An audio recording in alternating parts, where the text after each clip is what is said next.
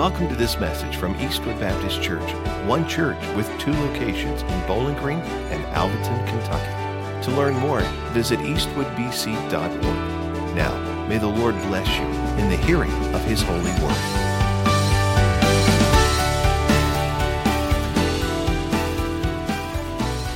Grab your copy of God's Word. Go with me to Galatians 5.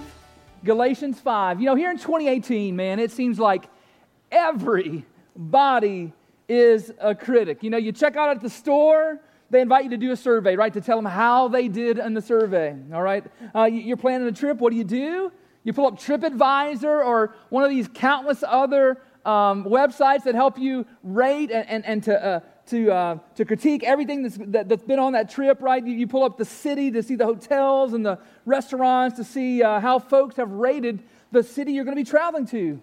I mean, think about all of our social media, right? All the social media. It's just filled with critics. Facebook and Twitter, YouTube is critic after critic. It is loaded up with critics. Everybody has a platform to tell everyone what's wrong with everything today. Now, the platforms may be new, but criticism and critics are not new. They've been around forever. Back in ancient times, there was this father and son and their donkey. One day they were traveling from village to village.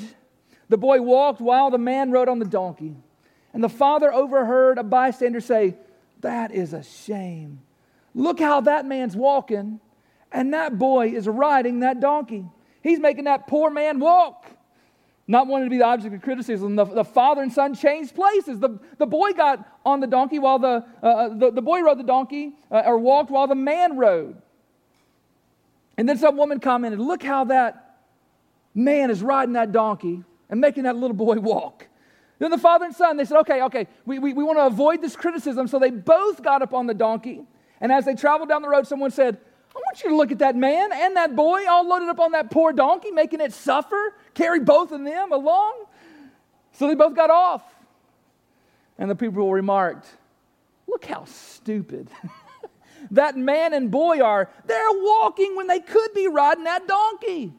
So they had had enough. By the time they entered the last village, the boy was walking and the man was carrying the donkey. You know what I'm saying? They were done with it. Beloved, have you found it to be true that no matter what you do, someone will find something wrong with what you did? Someone will find fault. And oftentimes, it's us. Right? You want to find fault finders? Look in the mirror, right? Today we're going to continue in our series called Potty Mouth, where we're looking at how to use our mouths to honor God. A potty mouth is not just using your mouth with vulgar words or with cuss words. A potty mouth is using your mouth in any way that dishonors God. And criticism is one of the ways that we demonstrate a potty mouth. Now, let me just clarify here for a moment before I get into this, because I can't stand up here and say to you, like I said last week, don't lie. That's what I stood up here and said, right? It is just cut and dry, black and white. Do not lie. Or when it came to gossip, I stood up here and said, stop it. Hush. Because every time you lie, every time you gossip, that is sinful. But that's not the case with criticism. You see, criticism in itself is not sinful. Right? The Bible is full of instances where God Himself is criticizing people. And there are many invocations to us from God to be discerning and critical and to judge well. In fact, probably the most explicit passage in all the Bible perhaps is John 7, verse 24, where Jesus says, "Do not judge by appearances, but judge with right judgment." You see, God wants us to be able to distinguish between good and bad, between right and wrong, between beautiful and ugly. And we're not to just keep those judgments to ourselves. We've been called to judge rightly and then to do what? Speak the what? Truth. To speak the truth. And in some instances, speaking the truth will come in the form of criticism. And speaking truth in the form of criticism sometimes is not only right, but it's good. It is good for those who hear it. some of the most important conversations I've ever had in my life when I've grown is when someone speaking the truth has sat down and said, Ben, this is not good enough. You can do better. Now, I hope you don't say that after the sermon, okay? Right? I am setting myself up to be the appetizer for lunch today, okay? Please, refrain. No, danger, Will Rogers, danger, right? But nevertheless, okay, it says here, as we think about this, that we're to speak the truth. And some of the best conversations I've had where I've grown, now they were hard conversations because none of us like criticism. But some of the most important conversations I've ever had in my life is when someone said, listen, you can do better than this. And so criticism is very important in helping us to grow and to get better.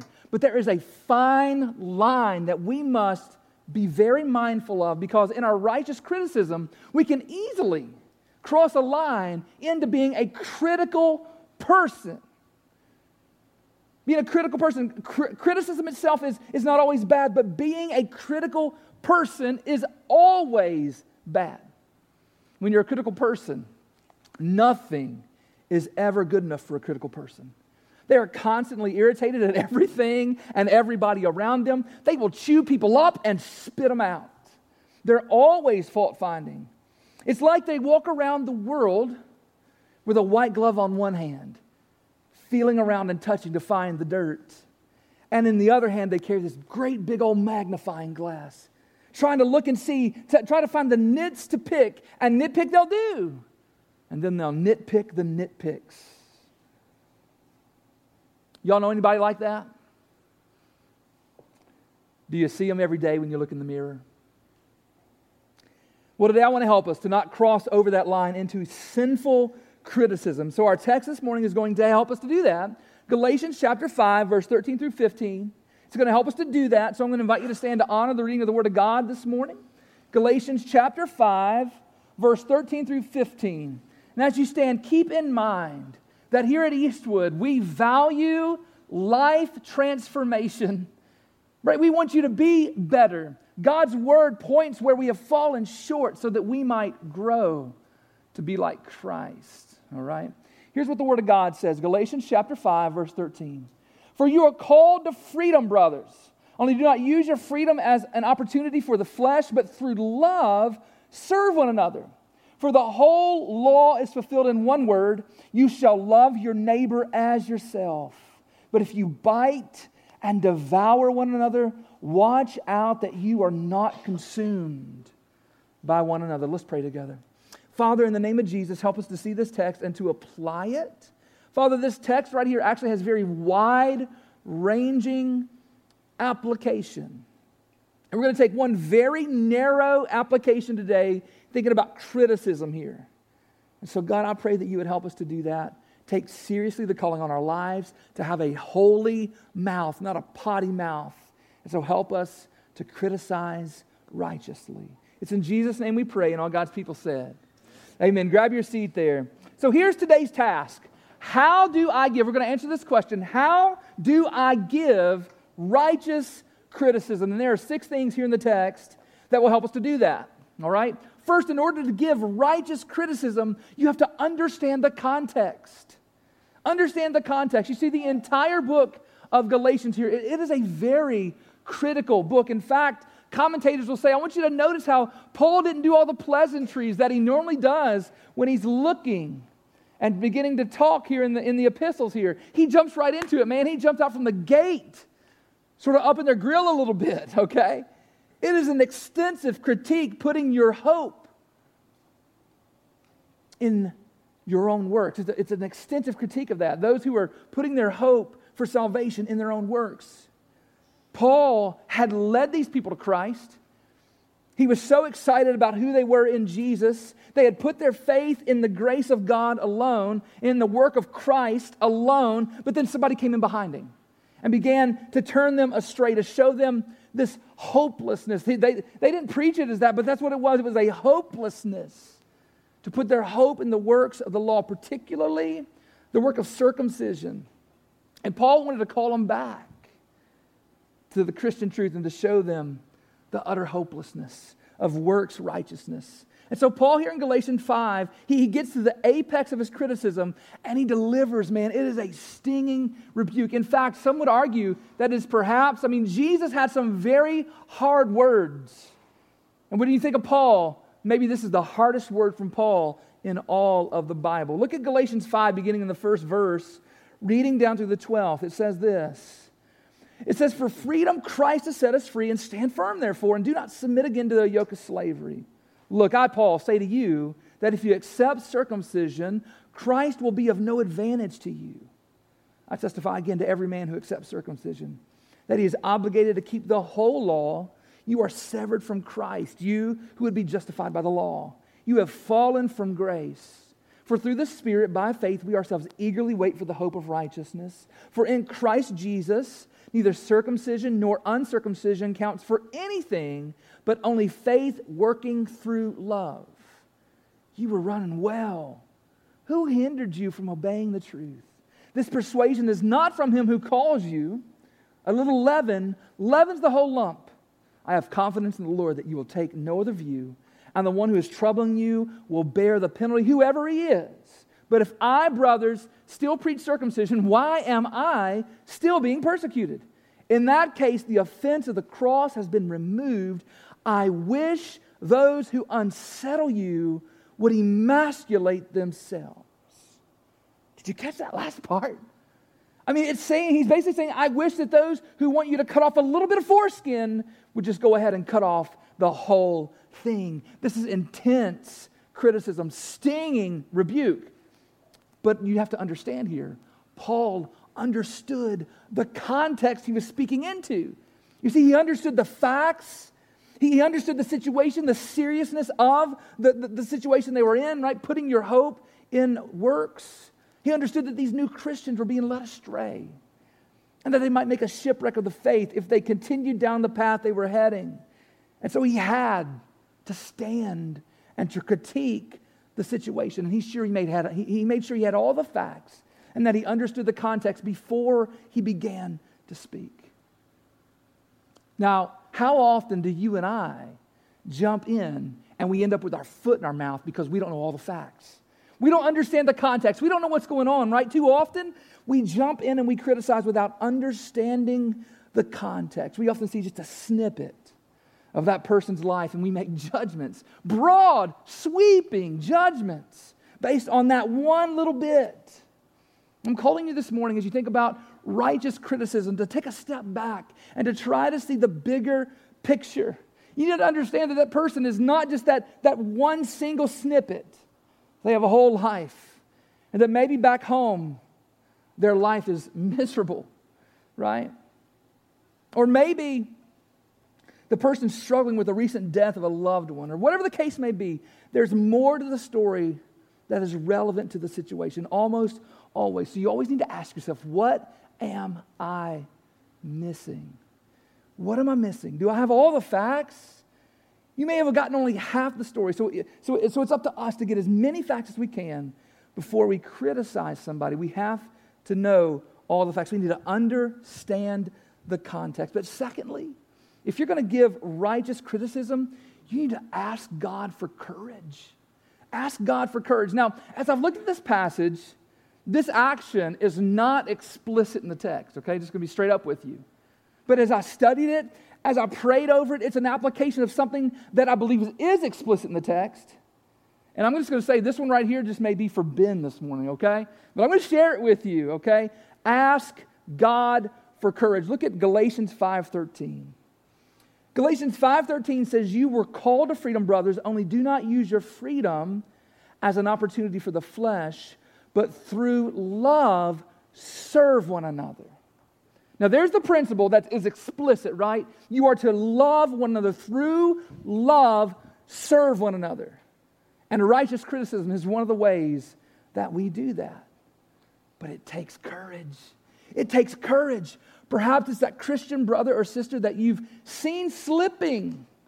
You've seen their walk declining. You've seen them slowly but surely turning away from the faith. Maybe they're gone from church as much or as more than they're here.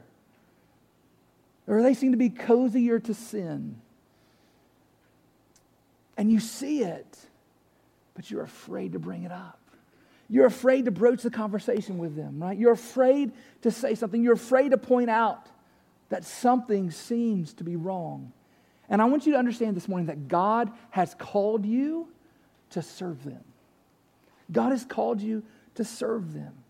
And you need to ask God to give you the courage. Ben Simpson needs to ask God to give me the courage to lovingly and gently begin the conversation with them.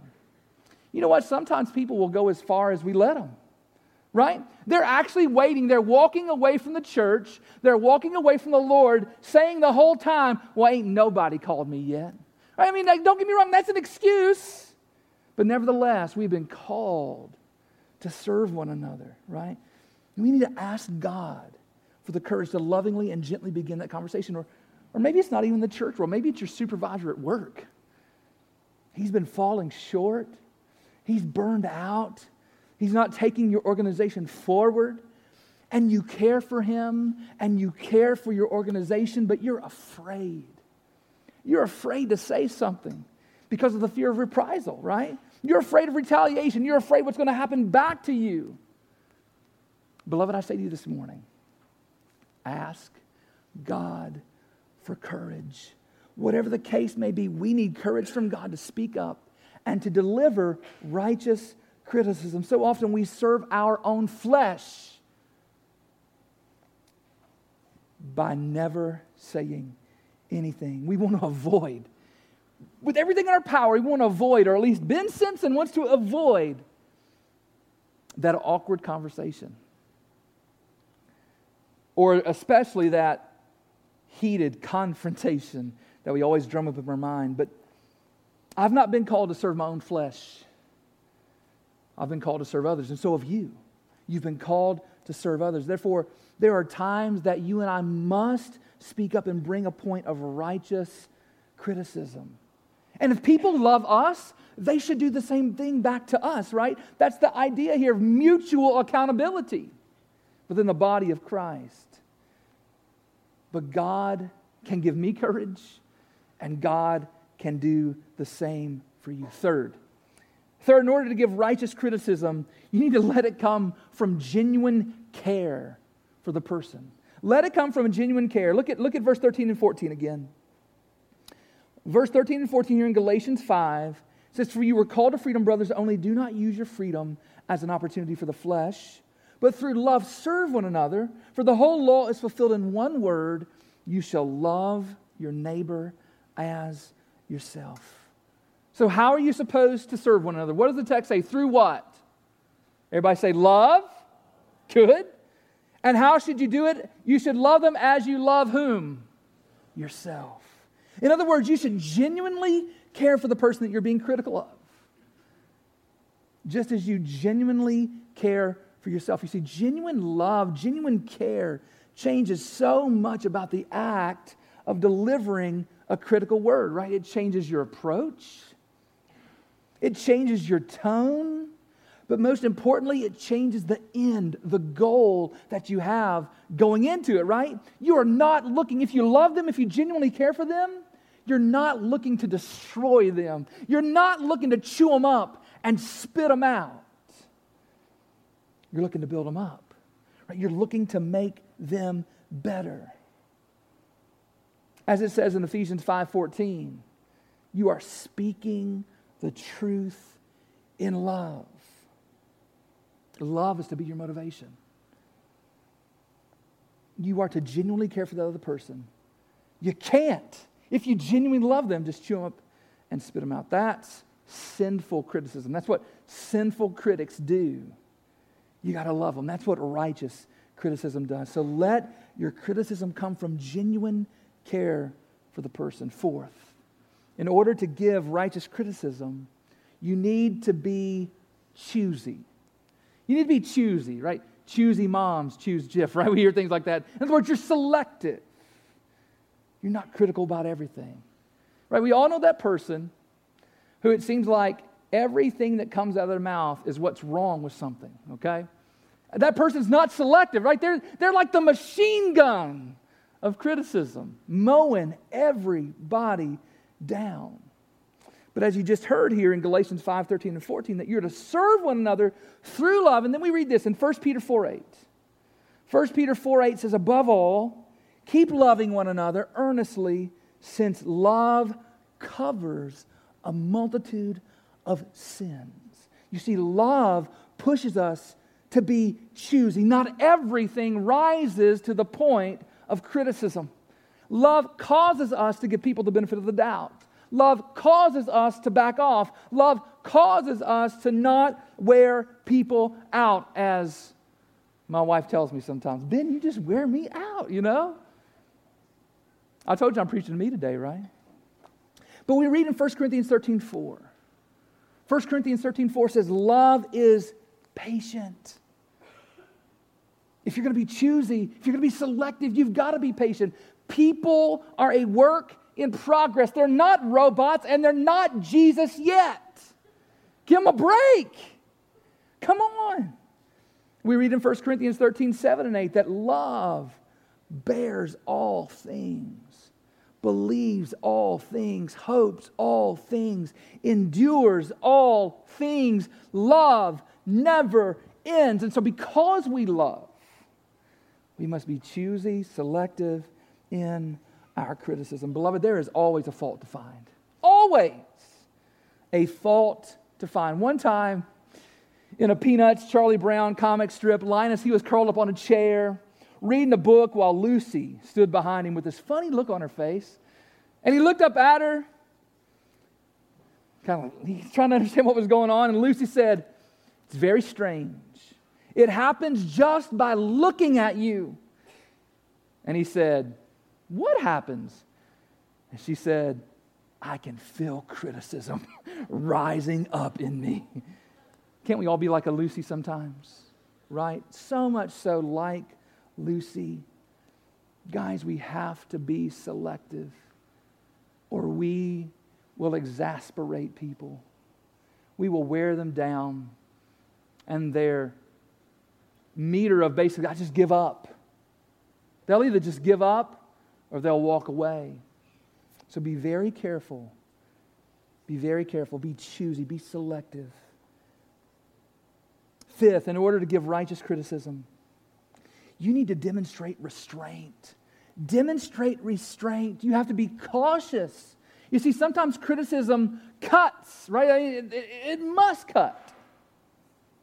But we don't want to mutilate the person, right? We don't want to amputate stuff. We've got to show constraint. We've got to show constraint in our words. We've got to show constraint in our tone. We've got to show constraint in stopping. We need to know when to stop. That's the picture that we get here in Galatians 5. This is a people that didn't know when to quit. Look at verse 15. But if you bite and devour one another, watch out that you're not consumed by one another. It's a picture of beginning to chew on somebody and not being able to stop until they're all ate up. It's like that old Lay's potato chip slogan, right? Bet you can't eat just one. Remember that? You open that bag of potato chips and you're like, no, I can do this. I can eat just one. And then before you know it, the whole bag is gone, okay? Well, criticism is much like that, right? Because we, for whatever reason, we love it. We love to show people how wrong they are and how we can fix them. And we start and we try to give just one. But then here comes another one. And while I'm at it, let me throw this in here too. And oh, do you remember this? You can't give just one. But you and I must show constraint. Otherwise, the person that you're taking a bite of will eventually be consumed. You must know when to stop. You must demonstrate constraint. Finally, in order to give righteous criticism, you need to strive to be constructive. Be constructive. Look at verse 15 again. It talks about devouring and consuming one another. And too often that's how we use criticism, right? We bite and we metaphorically kill one another. It's sort of like the situation with the Tasmanian devils, the real ones, not the Bugs Bunny ones. Tasmanian devils are ferocious little dudes, okay, and gals. And they have been, here recently, they've been under attack from a contagious cancer. I didn't know that cancer was contagious, but amongst these Tasmanian devils it is. It's contagious. For the past 25 years, they've been suffering from what is called devil facial tumor disease. I hope I can't catch it. You know, that sounds bad.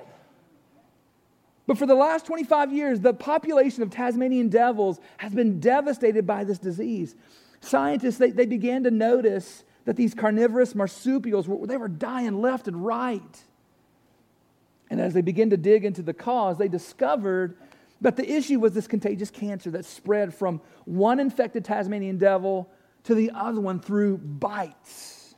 They bite each other around the mouth very frequently, and this cancer spreads through those bites. And over the years, over 40% of the Tasmanian devil population has died.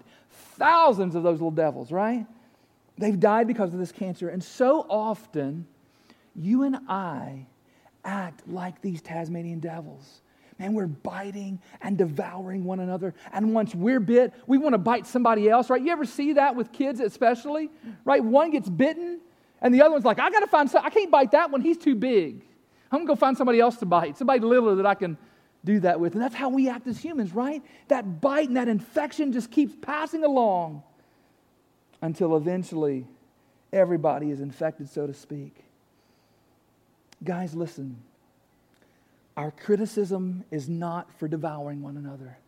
It's not for tearing each other apart. It is for building each other up. It may be complete cognitive dissonance for me even to say that criticism is constructive. You might be a type of person that everything you hear that is negative about yourself, it eats you alive. There is no place in your book for criticism that's good. But guys, God gave it to us for the aim of building one another up. Just as it says in 1 Thessalonians 5:11. As it calls us to do, it says, therefore encourage one another and build up one another just as you are doing. Building up often includes tearing down in order to raise back rightly, okay? We're to edify one another. We're to encourage one another. We're to help one another to grow and to be more like Jesus. So to sum up this part, to give righteous criticism, you need to be contextual, courageous, caring, choosy, constrained, and constructive. But what if you're the one receiving it? Anybody here love to receive criticism? No, nobody does. But we need to receive it well because it's an important part of our life. Let me just share with you just 4 quick things here.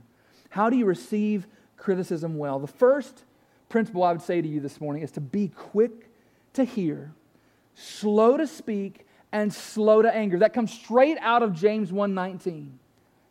Be quick to hear, slow to speak, and slow to anger. Look at it.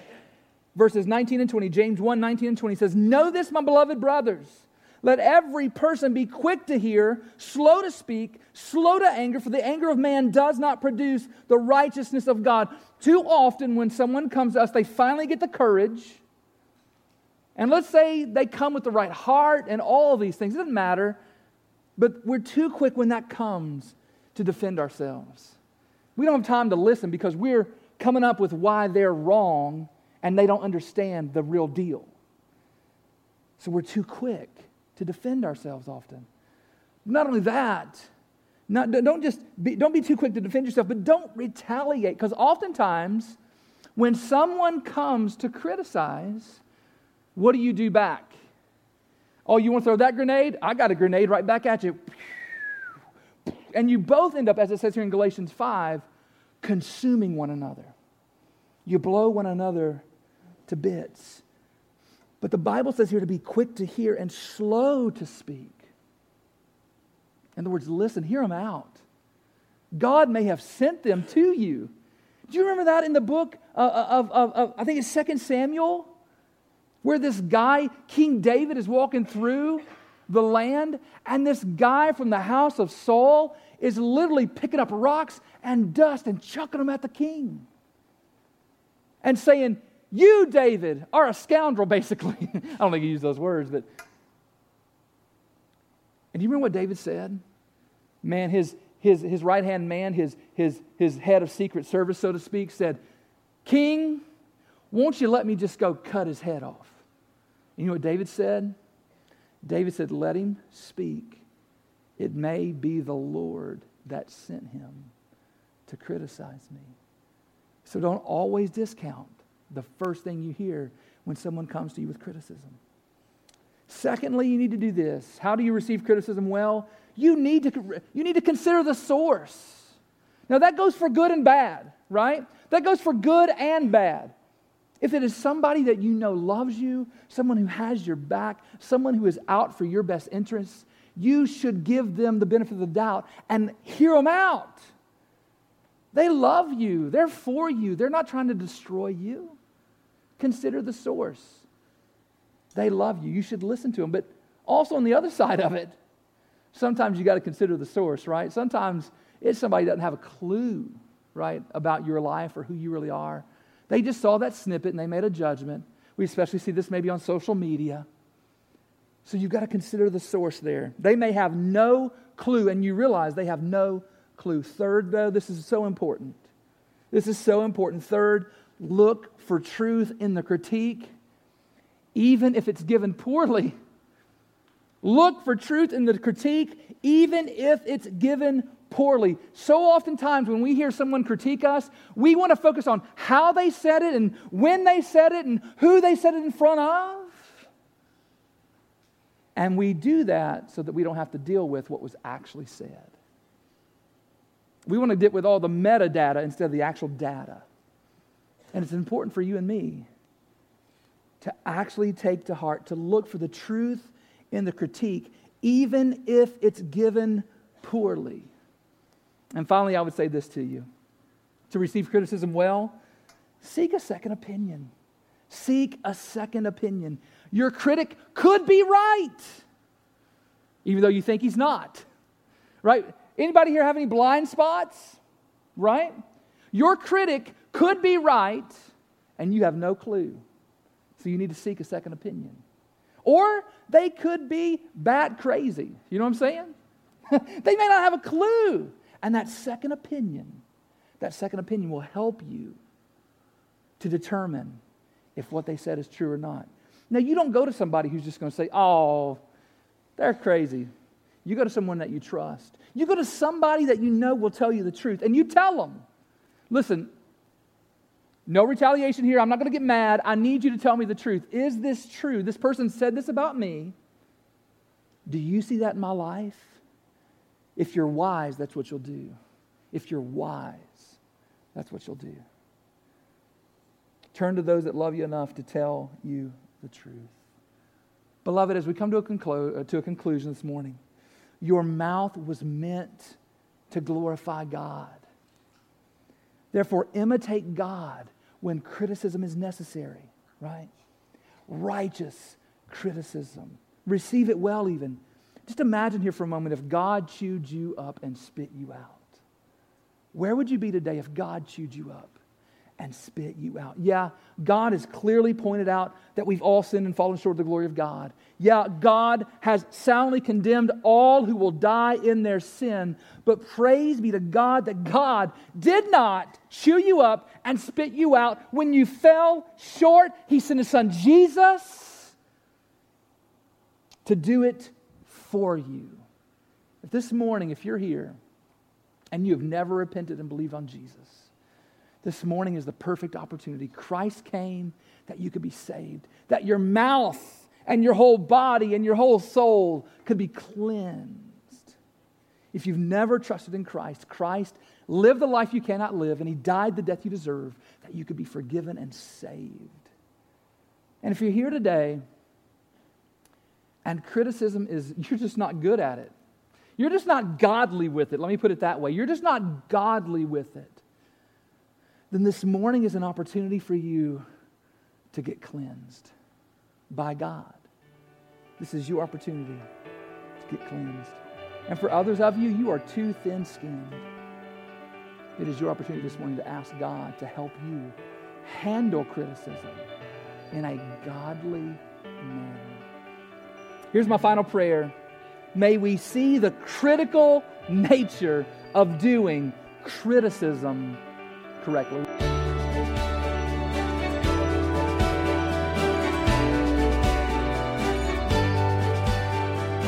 Hi there, this is Pastor Ben. I have something really important to ask you, but first, I want to say thank you for taking the time to make this digital connection with us through our podcast. I hope the message you just listened to was a blessing, but an even greater blessing than this digital connection would be for you to connect with us in person this coming Sunday at one of Eastwood's 2 campuses where we get the joy of living life together in Jesus' name. And now for that really important question, which is the most important question you'll ever answer. Where do you stand before God? Now, based on what you've done, the straightforward answer is that you stand guilty and condemned before God. You are a sinner who completely deserves God's wrath forevermore in hell. And I deserve the same thing also. I mean, every person does. Guys, that's terrible news. And even worse is the fact that there's nothing you can do in and of yourself to change that. You need a Savior. But I have good news. God loved the world so much that He sent Jesus to be your Savior. Jesus came and lived the perfect life that you cannot live, and He stood condemned on the cross, dying the death you deserve. And 3 days later, Jesus was raised from the dead to prove to everybody that He is indeed the Savior of the world. And now Jesus longs to change your standing before God by making a trade with you. He desires to take what you've earned, which is the wrath of God in hell, and to give you in return what He has earned, which is the blessing of God in heaven. When this trade happens, instead of standing guilty and condemned before God, you will stand forgiven and righteous with the promise of everlasting life. So what must you do to have your standing before God changed? First, admit to God you are a sinner. Second, hate your sins. Turn from them and ask God to forgive you. And finally, turn to Jesus in faith and love, putting your complete hope in Jesus' life, death, and resurrection, and follow Him until the day you die. Wherever you are listening to this podcast, Jesus is ready to make this trade with you. And I pray that you would trust in Jesus and be saved. Thank you again for connecting with us, and I hope to see you soon at Eastwood Baptist Church.